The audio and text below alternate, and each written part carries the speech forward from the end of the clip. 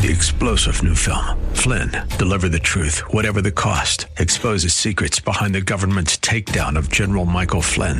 Flynn knew what the intel world had been up to. He ordered the first audit of the use of contractors. This set off alarm bells. He told the truth. He was the most dangerous person for Donald Trump to hire. They had to get rid of Flynn.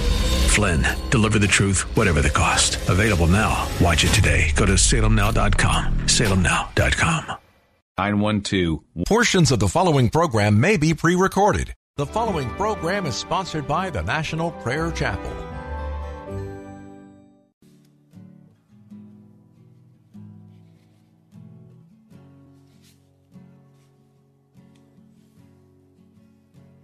There is a judgment greater than anything you've ever known. It won't be long. Your life will pass by as a vapor, and you will stand before the judgment seat of God. And every secret deed and thought, every wrinkle, every spot will be in view. Before the one who knows all things, the Lord of Lords and King of Kings, you know, the one you never knew. While you have breath,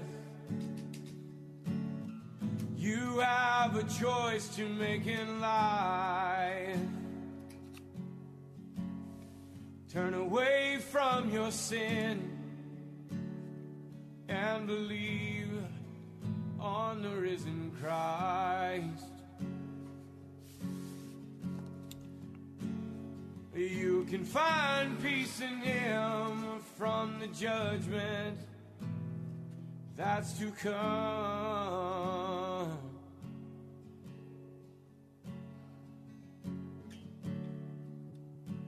He is the shelter from the coming storm.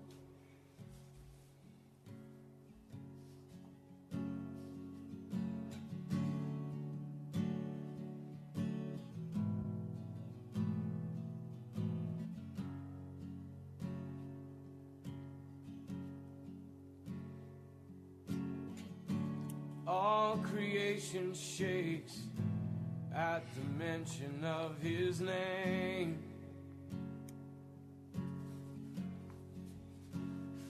He has power over life and death. Every knee will bow and tongue confess. Heaven and earth will proclaim that Jesus Christ is Lord. To the glory of the Father, will you bow? Will you surrender to His majesty? He can save you from the might of all your sin. This is the fight in which He stands in perfect victory. While you have breath, you have a choice to make in life. Turn away from your sin and believe on the risen Christ. You can find peace in Him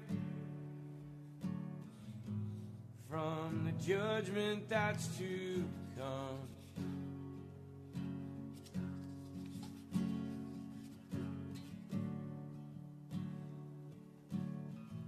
He is a shelter from the coming storm. While you have breath, you have a choice to make in life. Turn away from all your sin and believe on the risen Christ. You can find peace in Him from the judgment that's to come.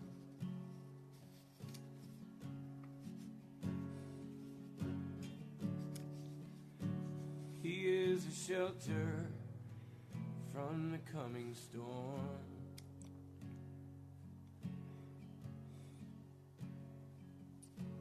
He's the only shelter Amen. from the coming storm.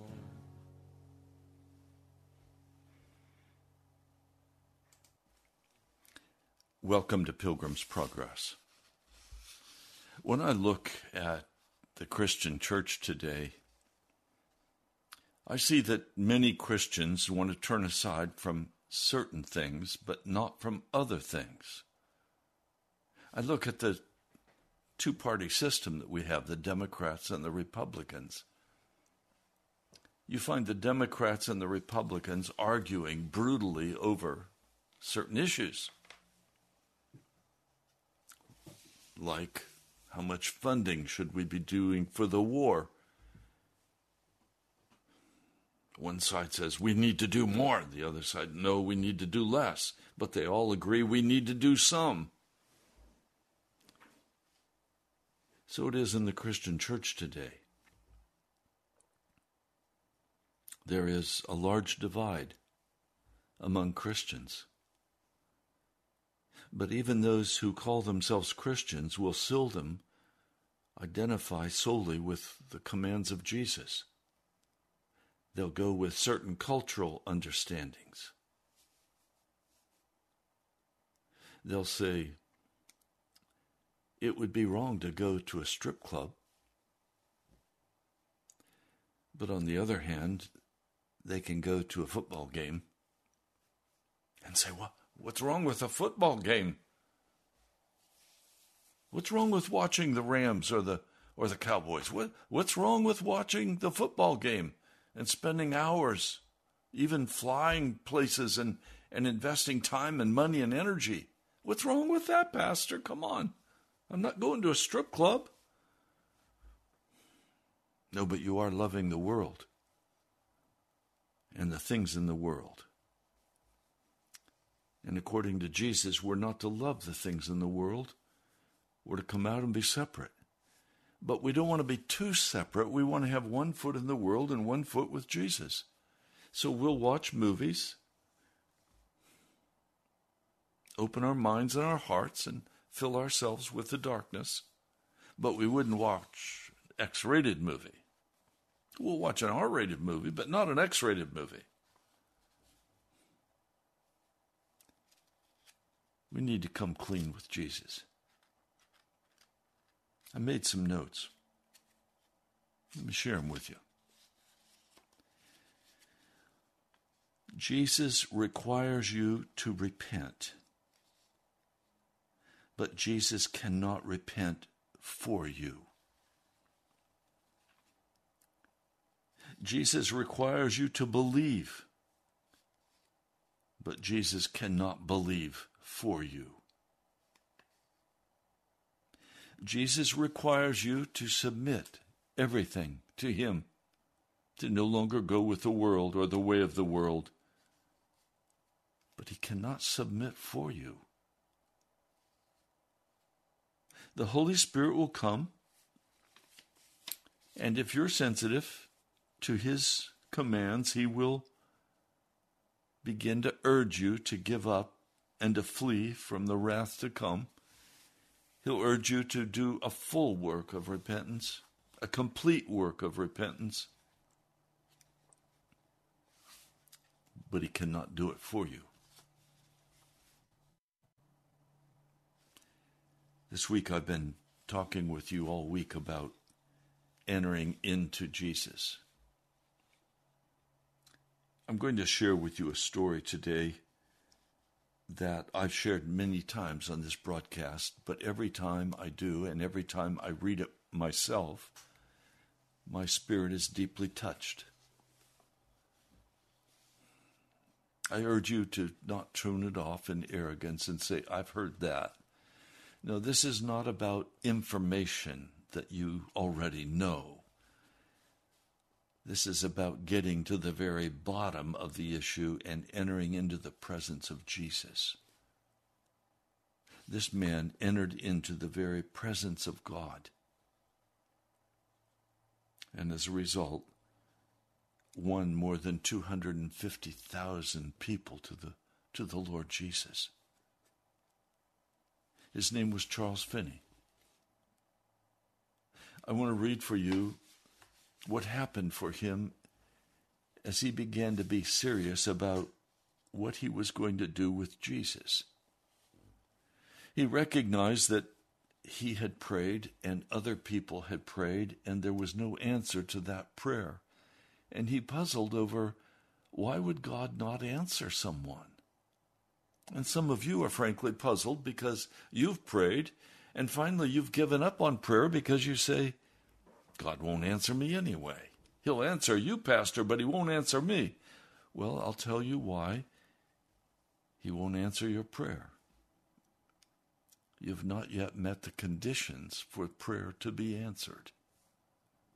There are certain conditions that you must meet before God will respond.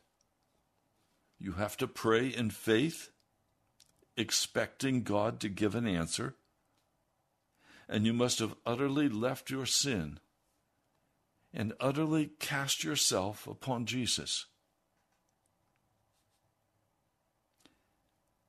Well, let me share this. This is chapter 2 of the book Holy Spirit Revivals by Charles Finney. One Sunday night in the autumn of 1821, I made up my mind that I would settle the question of my soul's salvation, and if it were possible, I would make my peace with God. However, as I was very busy in the affairs of the office, I knew that I would never attend to the subject with any real results unless I was determined. Therefore, I resolved then and there, as far as possible, to avoid all business and everything that would divert my attention in order to give myself wholly to the work of securing the salvation of my soul. I carried this resolution into execution as sternly and thoroughly as I could. I was obligated to be in the office a good deal, but as the providence of God would have it, I did not have much to do either Monday or Tuesday of that particular week, and so I had the opportunity to read my Bible and engage in prayer most of those 2 days. But I was very proud without knowing it. I had supposed that I did not care much about others' opinions of me, and I had in fact been quite obvious in attending prayer meetings and paying attention to religion while I was in Adams, New York. In this respect, I'd led the church at times to think that I must be an anxious inquirer. But when I had to face the question, I found that I was very unwilling to have anyone know that I was finally seeking the salvation of my soul.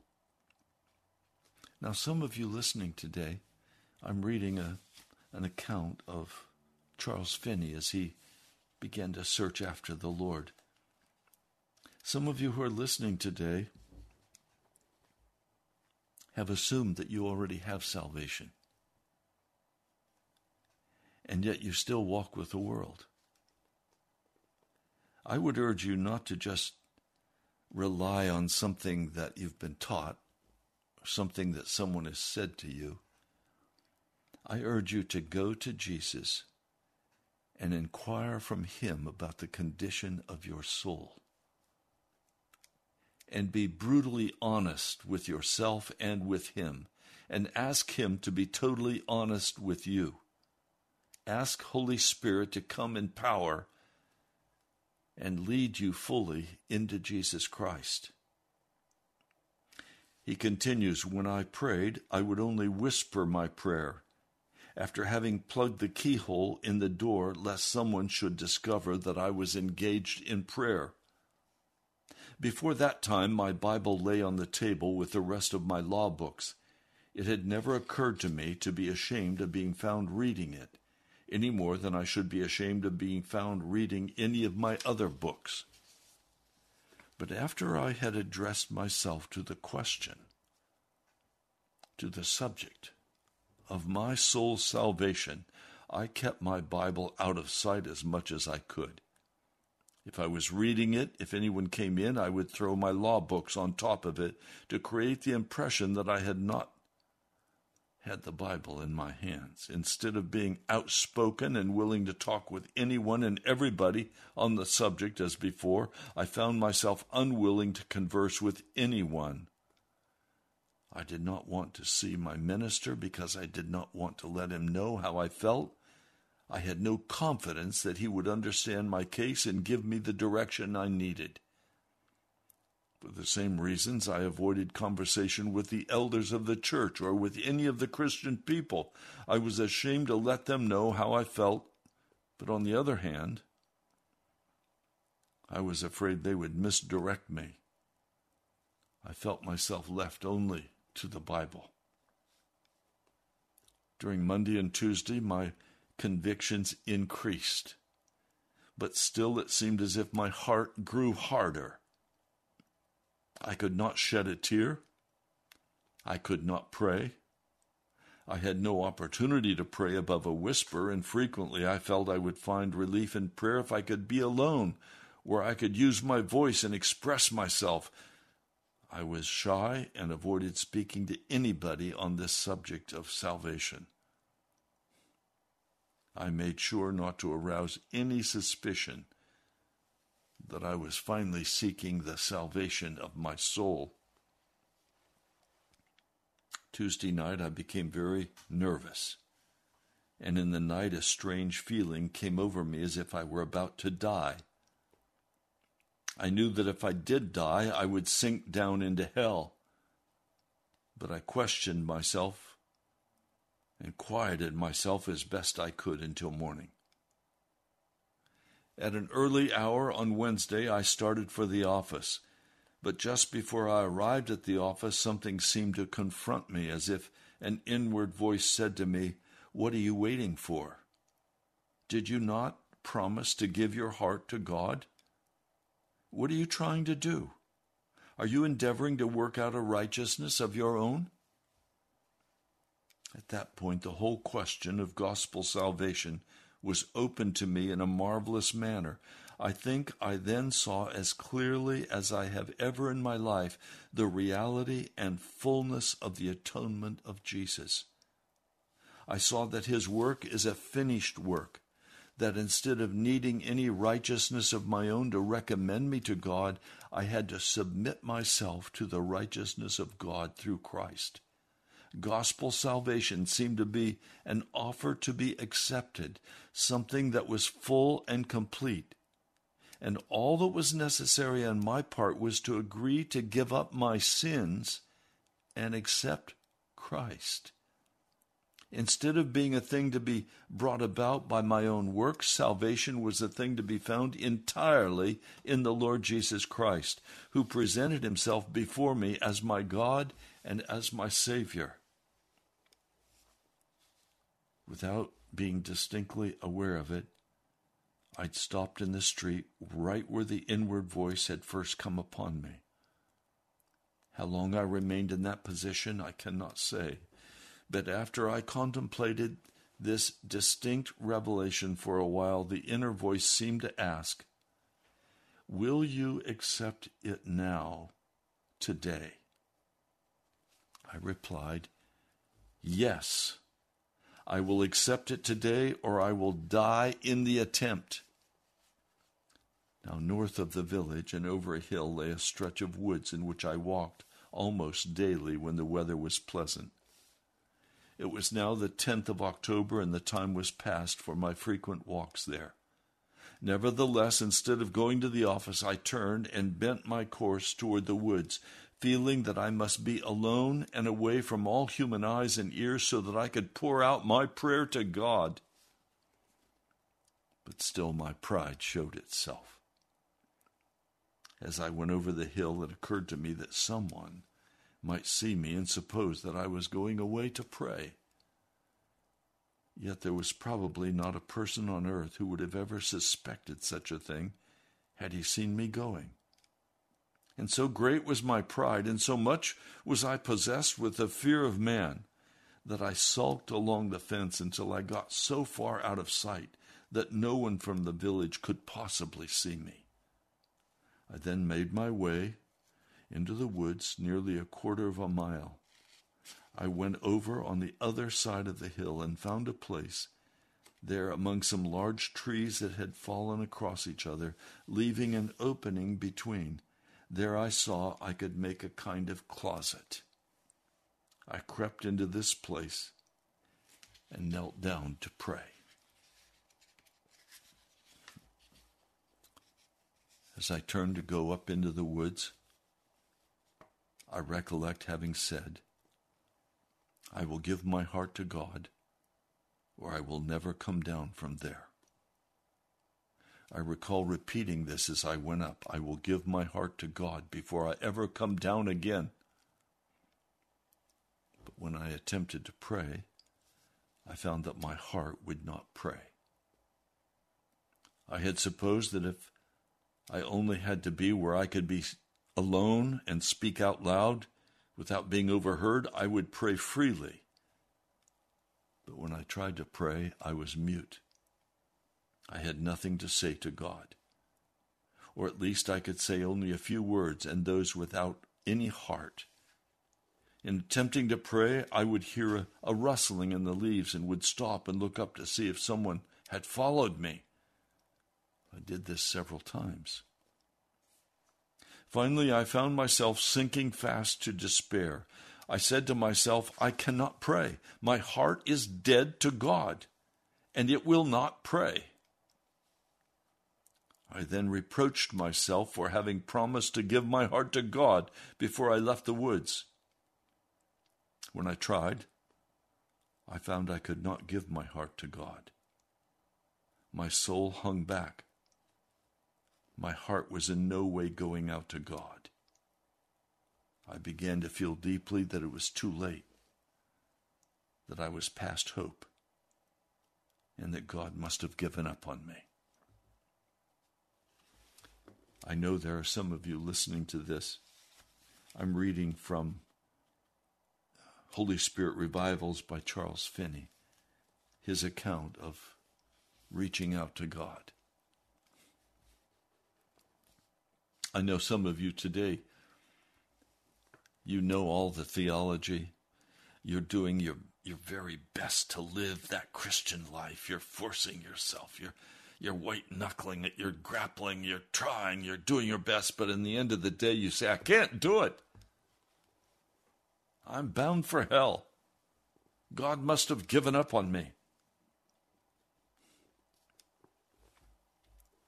God has not given up on you. God has not given up on you. He continues, I then began to think my promise rash, that I would give my heart to God that day or die in the attempt. It seemed to me as if there was a binding upon my soul. Yet I was going to break my vow. A great discouragement came over me, and I felt almost too weak to get up on my knees. This describes the condition of many that I speak with. And so most are not willing to get truly honest with God. And I've heard many of you say to me, well, whatever will be, will be. I'll watch and see what happens. That's a very dangerous course to pursue. Because what will happen is you'll find yourself in hell. And you'll say, how did I end up here? I wanted to be a Christian, but God wouldn't do it for me. No, you have to meet God's conditions. Heaven does not just automatically open up for you. There are conditions that you must meet. There is an honest repentance that must go on in your heart, in your prayers, God cannot repent for you.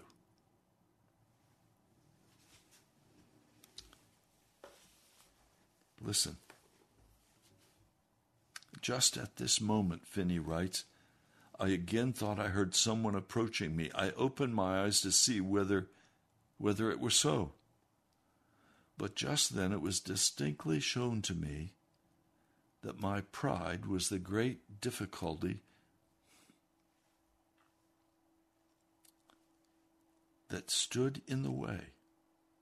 An overwhelming sense of my wickedness in being ashamed to have a human being see me on my knees before God took such powerful possession of me that I cried at the top of my voice and exclaimed that I would not leave that place if all the men on earth and all the devils in hell surrounded me.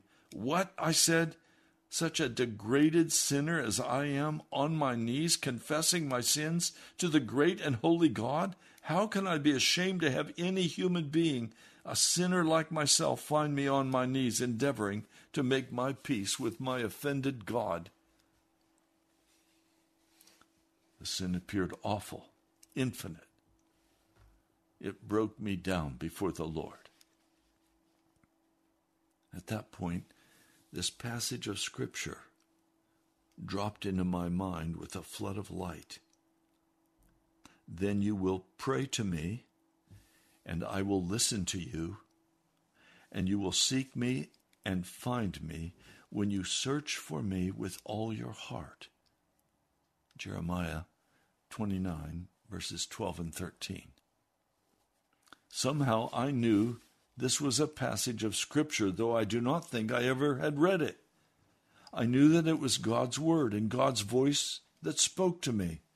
I instantly seized hold of this with my heart. I had intellectually believed the Bible before, but never had I known that faith was a voluntary trust instead of an intellectual state. I was conscious of trusting at that moment in God's veracity. I cried to him, Lord, I take you at your word. You know that I am searching for you with all of my heart, and that I have come to pray to you, and you have promised to hear me. This seemed to confirm that I could indeed fulfill my vow that very day. The Spirit seemed to emphasize this idea in the words, when you search for me with all of your heart. This is Jeremiah 29, verse 13. I told the Lord that I would take him up on his word, that I knew he could not lie, and that I was therefore sure that he heard my prayer, and that I would find him. He then began to give me other promises from both the Old and the New Testament, especially some regarding our Lord Jesus Christ. I never can in words make any human being understand how precious and true those promises appeared to me. I took them one after the other as infallible truth, the assertions of God who cannot lie. Titus chapter 1, verse 2. They did not seem to fall into my intellect as much as into my heart, to put within the grasp of the voluntary powers of my mind. I took a hold of them and fastened upon them with the grasp of a drowning man. I continued to pray in this way and to receive and take hold of promises for a long time. I do not know how long. I prayed until my mind became so full that before I was aware of it, I was on my feet, tripping my way up the hill toward the road. I did not really think about whether I'd been converted, but as I went up through the bushes, and the leaves, I recollect saying with great emphasis, if I am ever converted, I will preach the gospel. I soon reached the road that led to the village, and I began to reflect on what had happened. I found that my mind had become wonderfully quiet and peaceful. I said to myself, what is this? I must have grieved the Holy Spirit entirely away. I've lost all my conviction of sin.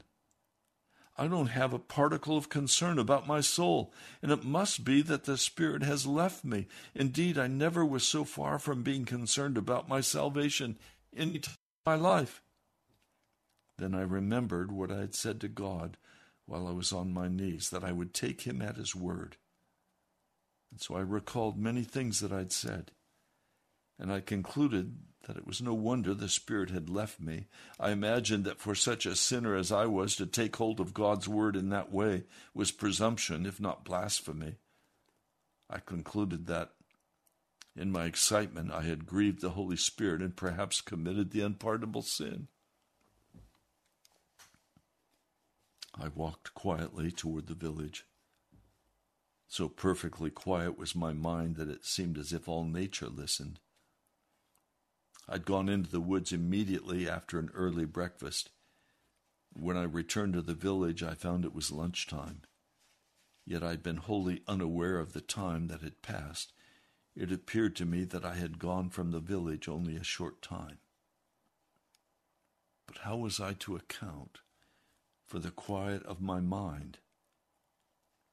I tried to recall my convictions, to get back under the load of sin under which I'd been laboring. But all sense of sin, all consciousness of present sin or guilt had departed from me. I said to myself, what is this?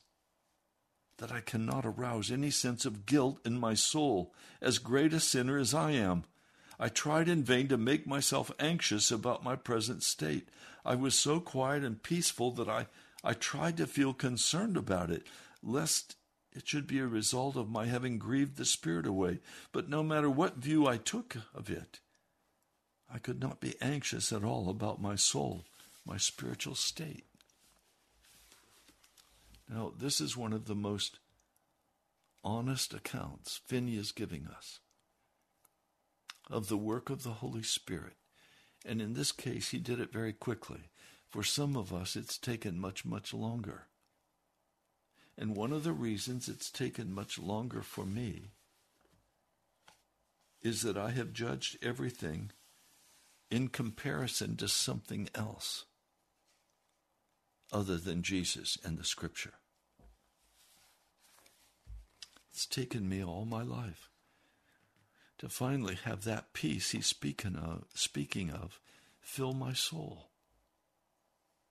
Today, I don't have any sense of guilt or any sense of burden of sin in my life. Jesus has washed it away. I have repented. I have utterly given him all authority and control over my heart and my mind. This is not an intellectualized process. This is a heart process. This is a human spirit process, not an intellectual process.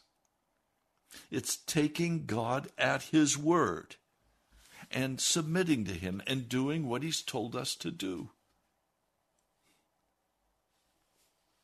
I went to lunch. I found I had no appetite to eat. I then went to the office and found that Squire Wright had gone to lunch. That's his partner, attorney. I took down my brass viola, as I was accustomed to do, and I began to play and sing some pieces of sacred music. But as soon as I began to sing those sacred words, I began to weep. It seemed as if my heart was all liquid. My feelings were in such a state that I could not hear my own voice in singing without causing my tears to overflow. I wondered at this and tried to hold back my tears, but could not, and after trying in vain to suppress my tears, I put away my instrument and I stopped singing. After lunch, Attorney Wright and I were engaged in moving our books and furniture to another office. We were very busy in this and had little conversation all afternoon. My mind, however, remained in that profoundly tranquil state. There was a great sweetness and tenderness in my thoughts and my feelings. Everything appeared to be going right, and nothing seemed to ruffle or disturb me in the least. Just before evening, I decided that as soon as I was left alone in the new office, I would try to pray again. That I was not going to abandon the subject of religion and give it up at any rate. Therefore, although I had no longer any concern about my soul or guilt, I was going to still try to pray. By evening, we got the books and the furniture all adjusted. I made a good fire in the fireplace, hoping to spend the evening alone. Just at dark, Squire Wright, seeing that everything was adjusted, bade me good night and went out. I accompanied him to the door, and as I closed the door and turned around, my heart seemed to be liquid within me. All of my feelings seemed to rise and flow out, and the utterance of my heart was, I want to pour my whole soul out to God. That rising of my soul was so great that I rushed into the room behind the front office so I could pray. Now, there was no fire and no light in that room. Nevertheless, it appeared to me perfectly lit. As I went in and shut the door after me, it seemed as if I met the Lord Jesus Christ face to face. It seemed to me that I saw him as I would see any other man. He said nothing, but looked at me in such a manner as to break me right down at his feet. He stood before me. I fell down at his feet and poured out my soul to him. I wept aloud like a child. I made such confessions as I could with my choked utterances. It seemed to me that I bathed his feet with my tears. I continued in this state for a good while, but my mind was too much absorbed with the interview to recall anything that I said. Yet I know as soon as my mind became calm enough to break off with the interview, I returned to the front office and found the fire I had made was nearly burned out. But as I turned and was about to take a seat by the fire, I received a mighty baptism of the Holy Spirit. Without any expectation of it, without ever having thought that there was any such thing for me, without any recollection that I'd ever heard the thing mentioned by any person in the world, Holy Spirit descended upon me in a manner that seemed to go through my body and soul. I could feel the impression like waves of electricity going through me. Indeed, it seemed to come in waves of liquid love. I cannot express it in any other way. It seemed like the very breath of God. I can recall distinctly that it seemed to fan me like immense wings. No words can express the wonderful love that was poured out. Romans 5:5. I wept aloud with joy and love. I literally bellowed out the unutterable gushing of my heart. These waves came over me and over me and over me until I cried out, I will die if these waves continue to pass over me. I said, Lord, I cannot bear any more. Yet I had no fear of death. How long I continued in this state with this baptism continuing to roll over me and go through me, I do not know. But I know it was late in the evening when a member of my choir, for I was the leader of the choir, came into the office to see me. He found me in this state of loud weeping, and he said to me, Mr. Finney, what's wrong with you? I could not answer him for a time. He then said, Are you in pain? I gathered myself up as best I could and replied, No, but so happy that I cannot live. He turned and left the office, and in a few minutes returned with one of the elders of the church, whose shop was just across the way from our office. This elder was a very serious man. I'd scarcely ever seen him laugh. In my presence, he'd been very watchful. When he came in, I was still in a state of loud weeping. He asked me how I felt. I began to tell him. Instead of saying everything or anything, he fell into this joyous laughter. It seemed as if it were impossible for him to keep from laughing from the very bottom of his heart. And just at the time I was giving an account of my feelings to the elder, a young man came into the office.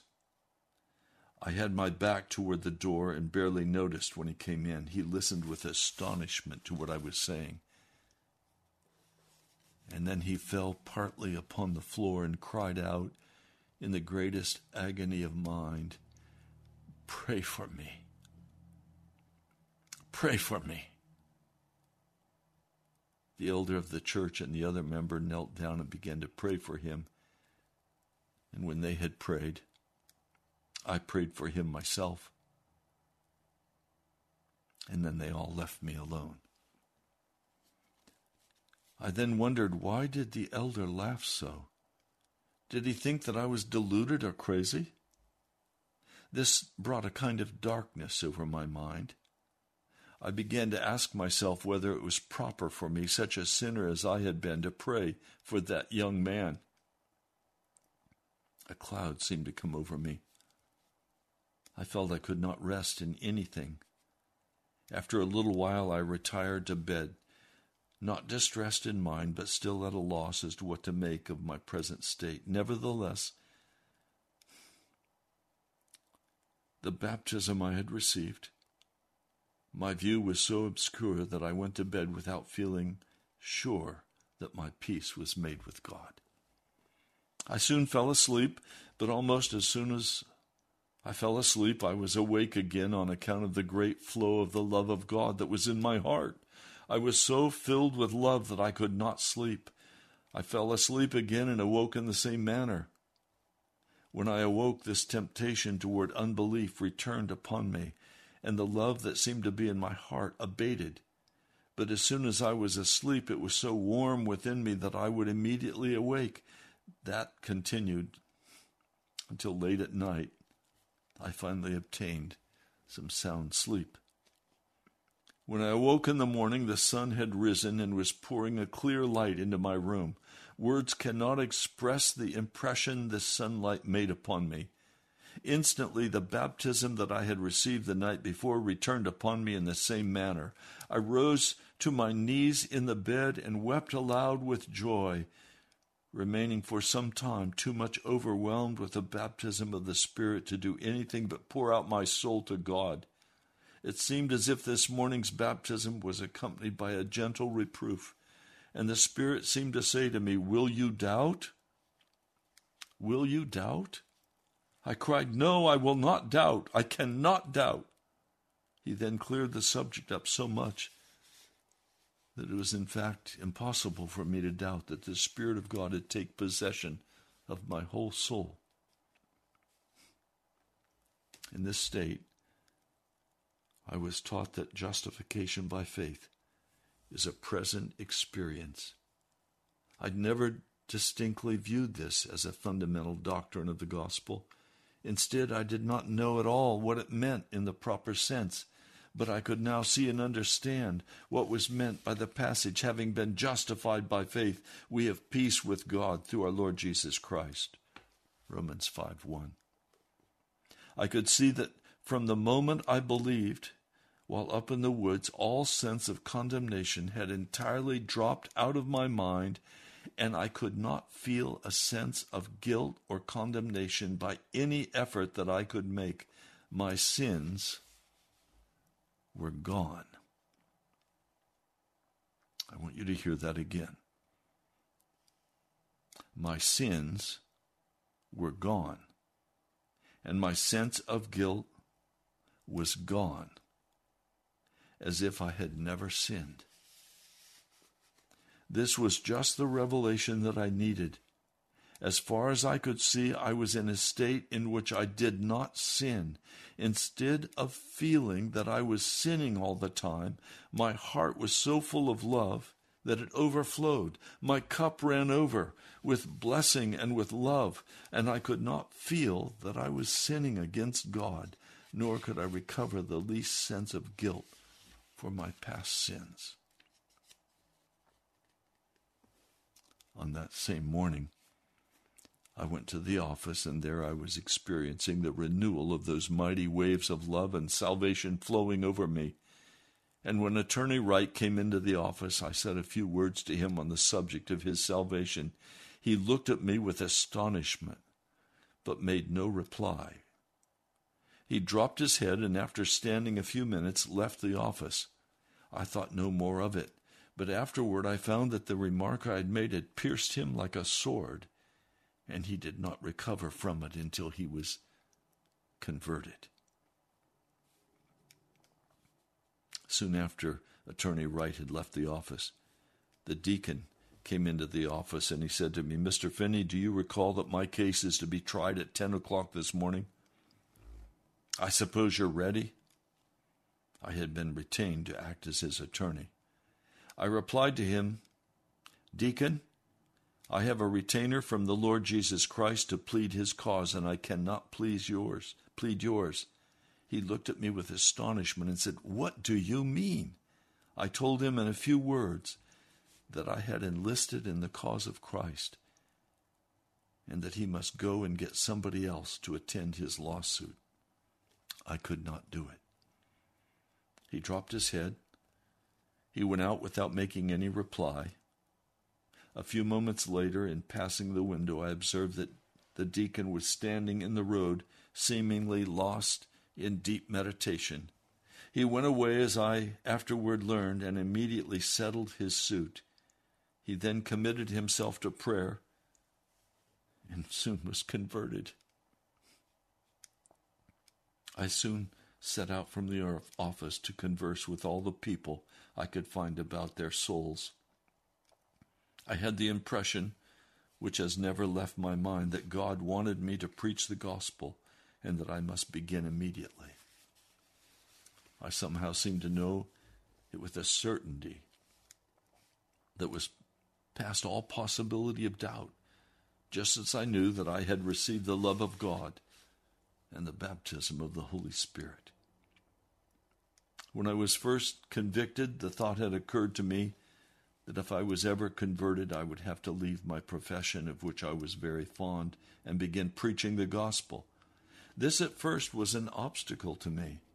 I thought I had spent too much time and study in my profession to think now of becoming a Christian, if by doing so I would be obligated to preach the gospel. However, I at last came to the conclusion that I must submit to God, that I had never commenced the study of law out of any regard to God, and that I had no right to place any conditions on him. I had laid aside the thought of becoming a minister until the thought came to me, as I have related, on my way from the place of prayer in the woods. I want to stop a minute. Do you see how he's meeting the conditions of God? Absolute surrender. God cannot surrender for you. You must surrender for yourself. God cannot submit for you. He cannot repent for you. He cannot believe for you. These are things that you must very firmly take a hold of and say, I will get to God, even if I die trying. Some of you are very comfortable in your Laodicea condition. You're lukewarm, you're not hot, you're not doing anything for the kingdom of God, and you're not seeking for the baptism of the Holy Spirit. You think you already are good to go. You have a guilty conscience. I talk with so many people and I ask them, how is it between your soul and God's? Oh, Pastor, I'm working on things. I'm making progress, Pastor. No, you're not. Don't fool yourself. This is not, I have to say this with shame. I have thought to incrementally improve my relationship with God. I can't. God is not incremental. He wants the whole deal. He wants you. He wants you. What is God calling you to do? Do you need to make your peace with God today? Will you do it? Will you make your peace with God today? No matter what it costs you. No matter what sins you have to confess to God and to others. Will you make your peace with God so that your conscience can be scrubbed clean by the Holy Spirit using the blood of Jesus to wash and cleanse you?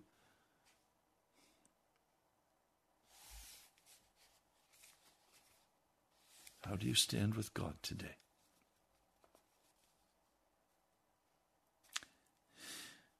My brother, my sister, I love you. I'm praying for you. I'm asking God to come in mighty power and revival power.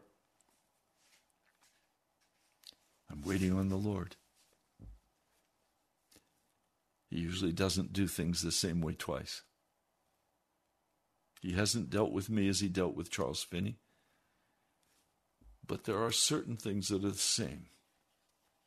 Absolute submission to God, dealing with pride, dealing with anger, dealing with accusations and judgment.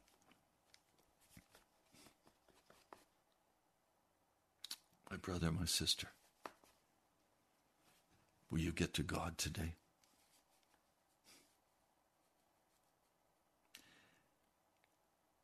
I need to hear from some of you. I know God is moving in some of your hearts to give. And some of you have been doing that. Dirk, Rodney, others of you have been doing that, and I thank you so much. One sister up toward Baltimore, you know who you are. Thank you, thank you, thank you. We're pushing almost halfway through the month, and we haven't even begun to get where we need to be financially. If this broadcast is helpful to you day by day, would you help cover the cost? I need to hear from you. You can write to me at the National Prayer Chapel, Post Office Box 2346, Woodbridge, Virginia, 22195. I'll give you that address again. I'm Pastor Ray Greenley. Write to National Prayer Chapel, Post Office Box 2346, Woodbridge, Virginia, 22195. You can also give online. Go to nationalprayerchapel.com. And I'm wondering, would you do that immediately this afternoon as an encouragement to me? To tell me that you're serious? Go to nationalprayerchapel.com. Give online. I also invite you to come on Sunday. If you're serious, you're ready to risk everything, you're ready to be held accountable, you're ready to seek the power and presence of the Holy Spirit with us, then come as Jesus calls you and as he directs you. Well, we're out of time for the broadcast today. Tomorrow will be a day of prayer online. I invite you to call and pray. God bless you, my brother, my sister.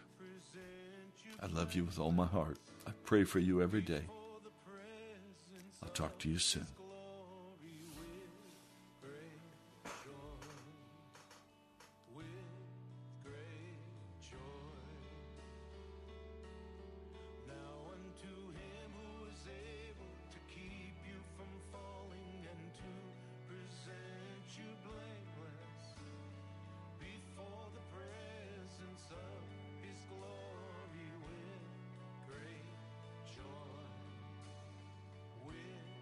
Great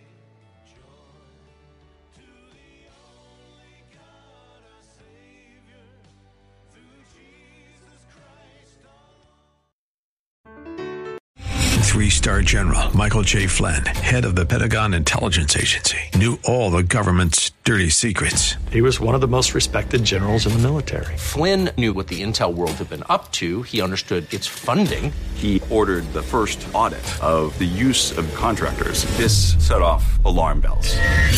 The explosive new documentary, Flynn, Deliver the Truth, Whatever the Cost, uncovers the facts behind this scandal. Flynn told the truth. He was the most dangerous person for Donald Trump to hire. I find out the worst enemy that I'm going to face in my life is right here in America. They took my assessment and they wanted me to change it. And I was like, I'm not changing it. They had to get rid of Flynn. With in-depth interviews, archival footage, and never-before-seen personal records of the man behind the headlines. I just felt like I was drowning. Flynn, Deliver the Truth, Whatever the Cost. Available now. Watch it today. Go to salemnow.com. salemnow.com.